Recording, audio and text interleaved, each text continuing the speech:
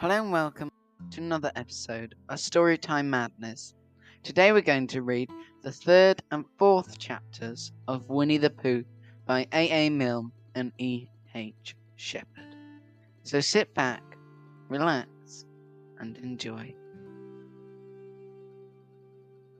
Piglet lived in a very grand house in the middle of a beech tree, and the beech tree was in the middle of a forest, and the piglet lived in the middle of the house. Next to his house was a piece of broken wood which had Trespassers W on it. When Christopher Robin asked the piglet what it meant, he said it was his grandfather's name and had been in the family for a long time. Christopher Robin said you couldn't be called Trespassers W, and Piglet said yes, you could, because his grandfather was, and it was for short, Trespassers Will, which was short for Trespassers William. And his grandfather had two names in case he lost one. Trespassers after an uncle and William after Trespassers. I've got two names, said Christopher Robin carelessly. Well, there you are, that proves it, said Piglet. One fine winter's day, when Piglet was brushing away the snow in front of his house, he happened to look up, and there was Winnie the Pooh. Pooh was walking round and round in a circle, thinking of something else, and when Piglet called to him, he just went on walking. Hello, said Piglet, what are you doing? Hunting, said Pooh. Hunting what? Tracking something, said Winnie the Pooh mysteriously. Tracking what? Said Piglet, coming closer. That's just what I asked myself. I asked myself what? What do you think you'll answer? I shall have to wait until I catch up with it, said Winnie the Pooh. Now look there. He pointed to the ground in front of him. What do you see? Tracks, said Piglet. Paw marks. He gave a little squeak of excitement. Oh, Pooh, do you think it's a woozle? It may be, said Pooh. Sometimes it is, and sometimes it isn't. You never can tell with paw marks. With these few words he went on tracking, and Piglet, after watching him for a minute or two, ran after him. Winnie the Pooh had come to a sudden stop, and was bending over the tracks in a puzzled sort of way. What's the matter? asked Piglet. It's a very funny thing, said Bear, but there seems to be two animals now. This whatever it was had been joined by another whatever it is, and the two of them are now proceeding in company. Would you mind coming with me, Piglet, in case they turn out to be hostile animals? Piglet scratched his ear in a nice sort of way, and said that he had nothing to do until Friday, and would be delighted to come, in case it really was a woozle. You mean in case it really is two woozles, said Winnie the Pooh, and Piglet said that anyhow he had nothing to do until Friday. So off they went together. There were a small pinny of large trees just there, and it seemed as if the two woozles, if that's what they were, had been going round the spinney. So round the spinney went Pooh and Piglet after them, Piglet passing the time by telling Pooh what his grandfather Trespassers W had done to remove stiffness after tracking, and how his grandfather Trespassers W had suffered in his later years from shortness of breath, and other matters of interest, and Pooh wondering what a grandfather was like, and if perhaps this was two grandfathers they were after now, and if so, whether he would be allowed to take one home and keep it, and what Christopher Robin would say. And still the tracks went on in front of them. Suddenly, Winnie the Pooh stopped and looked and pointed excitedly in front of them. Look! What? Said Piglet with a jump, and then, to show that he hadn't been frightened, he jumped up and down once or twice more in an exercising sort of way. The tracks, said Pooh. A third animal has joined the other two. Pooh, cried Piglet, do you think it is another Wurzel? No, said Pooh, because it makes different marks. It's either two woozles and one, as it might be Whizzle, or two, as it might be Whizzles and one. if it is Woozle, let us continue to follow them. So they went on, feeling just a little anxious now, in case the three animals in front of them were of hostile intent, and Piglet wished very much that his grandfather T.W. were there instead of elsewhere, and Pooh thought how nice it would be if they met Christopher Robin suddenly, but quite accidentally, and not only because he liked Christopher Robin so much. And then, all of a sudden, Winnie the Pooh stopped again and licked the tip of his nose in a cooling manner, for he was feeling more hot and anxious than ever in his life before. There were 4 animals in front of them. Do you see, Piglet? Look at the tracks. 3, as it were, Woozles, and 1, as it was, Whizzle. Another Woozle has joined them. And so it seemed to be. There were the tracks crossing over each other, getting muddled up with each other there. But quite plainly, every now and then, the tracks of 4 sets of paws. I think, said Piglet, when he licked the tip of his nose too, and found that it brought very little comfort. I think that I have just remembered something. I just remembered something that I forgot to do yesterday and shan't be able to do tomorrow. So I suppose I really ought to go back and do it now. We'll do it this afternoon, and I'll come back with you, said Pooh. It isn't the sort of thing you can do in the afternoon, said Piglet quickly. It's a very particular morning thing that has to be done in the morning, and, if possible, between the hours of... What would you say the time was? About 12, said Winnie the Pooh, looking at the sun. Between, as I was saying, the hours of 12 and 12:05. So really, dear old Pooh, if you'll excuse me... What's that? Pooh looked up at the sky, and then, as he heard the whistle again, he looked up into the branches of a big oak tree, and then he saw a friend of his. It's Christopher Robin, he said. Ah, then you'll be all right, said Piglet. You'll be safe with him. Goodbye. And he trotted off home as quickly as he could, very glad to be out of all danger again. Christopher Robin came slowly down his tree. Silly old bear, he said. What were you doing? First you went round the spinney twice by yourself, and then Piglet ran after you, and you went round again together, and then you were just going round a 4th time. Wait a moment, said Winnie the Pooh, holding up his paw. He sat down and thought in the most thoughtful way he could think.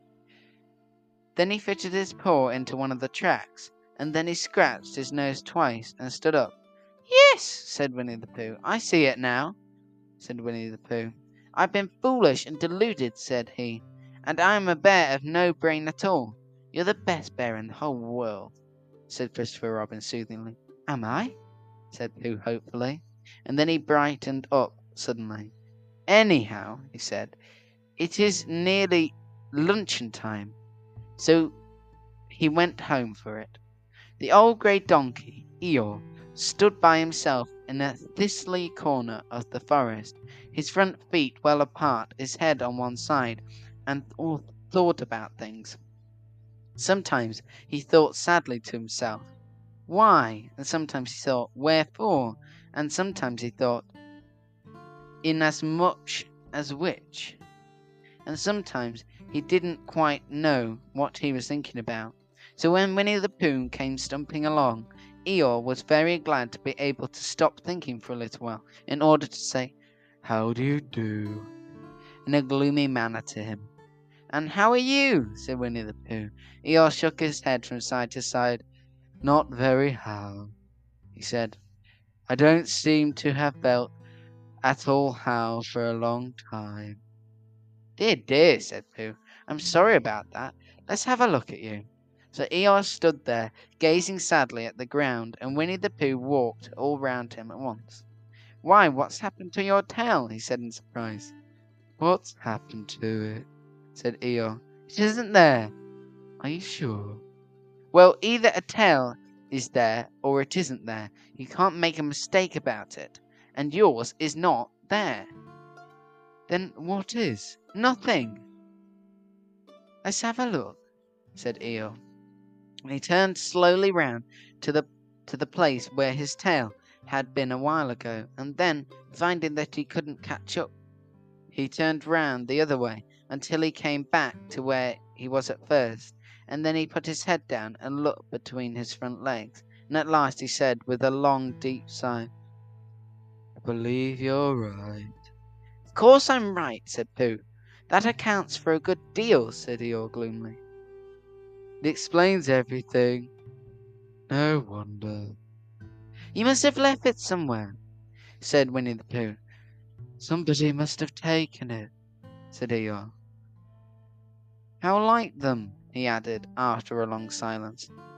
Pooh felt that he ought to say something helpful about it, but didn't quite know what, so he decided to do something helpful instead. "Eeyore," he said solemnly, "I, Winnie the Pooh, will find your tail." "Thank you, Pooh," answered Eeyore. "You're a real friend," said he. "Not like some," said he. So Winnie the Pooh went off to find Eeyore's tail. It was a fine spring morning in the forest as he started out. Little soft clouds played happily in a blue sky, skipping from time to time in front of the sun as if they had come to put it out, and then sliding away suddenly so that the next might have his turn. Through them and between them the sun shone bravely, and a corpse which had worn its furs all the year round seemed old and dowdy beside the new green lace which the beeches had put on so prettily. Through copse and spinney marched Bear, down open slopes of gorse and heather, over rocky beds and streams, up steep banks of sandstone into heather again, and so at last, tired and hungry, to the 100-acre wood. For it was in the 100-acre wood that Owl lived. And if anyone knows anything about anything, said Bear to himself, it's Owl who knows something about something, he said. Or my name's not Winnie the Pooh, he said, which it is, he added. So there you are. Old Owl lived at the Chestnuts, an old world residence of great charm, which was grander than anybody else's, or seemed so to Bear, because it had both a knocker and a bell pull. Under the knocker there was a notice which said, "Please ring if an answer is required." Underneath the bell pull there was a notice which says, "Please chn if answer is not required." These notices had been written by Christopher Robin, who was the only one in the forest who could spell. For Owl, wise though he was in many ways, able to read and write and spell his own name, Wall, yet somehow went all to pieces over delicate words like measles and buttered toast. Winnie the Pooh read the two notices very carefully, first from left to right, and afterwards, in case he had missed some of it, from left to right, from right to left. Then, to make quite sure, he knocked and pulled the knocker, and pulled and knocked the bell rope, and he called out in a very loud voice, "Owl, I require an answer. It's Bear speaking." And the door opened, and Owl looked out. "Hello, Pooh," he said. "How's things?" "Terrible and sad," said Pooh, "because Eeyore, who's a friend of mine, he's lost his tail, and he's moping about it. So could you very kindly tell me how to find it for him?" "Well," said Owl, "the customary procedure in such cases is as follows." "What does proceed cake mean?" said Pooh. "For I am a bear of very little brain, and long words bother me." "It means the thing to do. As long as it means that, I don't mind," said Pooh humbly. "The thing to do is as follows. First, issue a reward, then—" "Just a moment," said Pooh, holding up his paw. What do you do to this? What were you, what you were saying? You sneezed just as you were going to tell me. I didn't sneeze. Yes, you did, Owl. Excuse me, Pooh, I didn't. You can't sneeze without knowing it. Well, you can't know without something having been sneezed.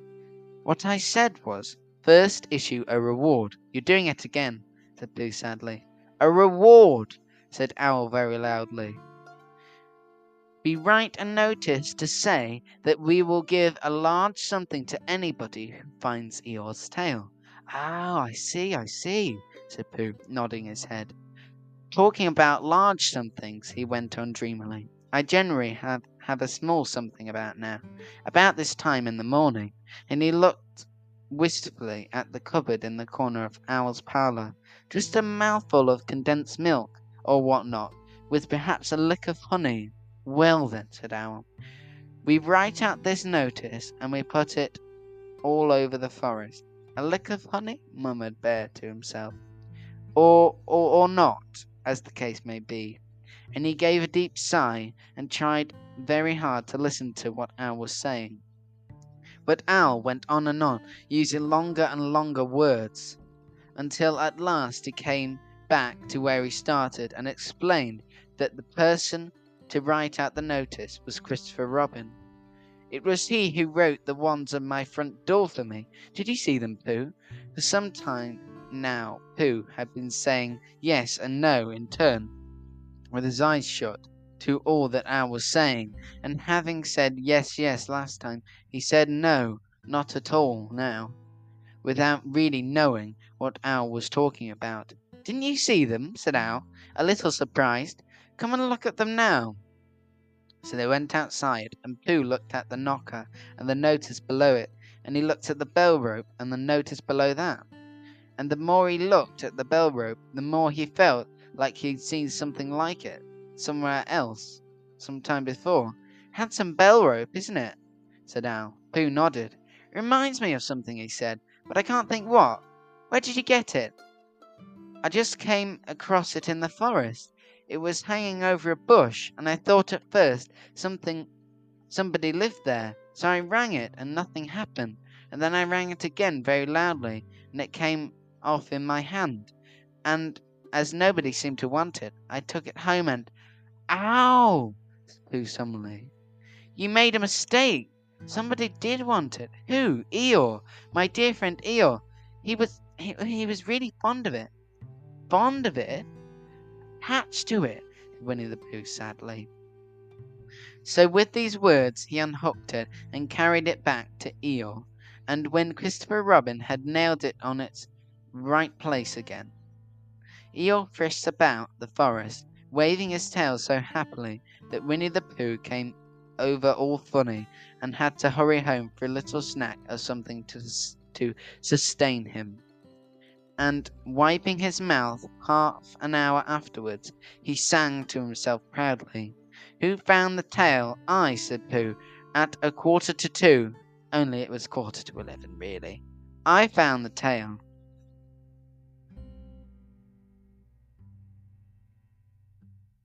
Thank you for listening to this episode of Storytime Madness. That is the end of chapters 3 and 4 of Winnie the Pooh by A. Milne and E. H. Shepard. I'll be back to read you another few chapters of this book next time. But for now, it's bye from me. Bye bye.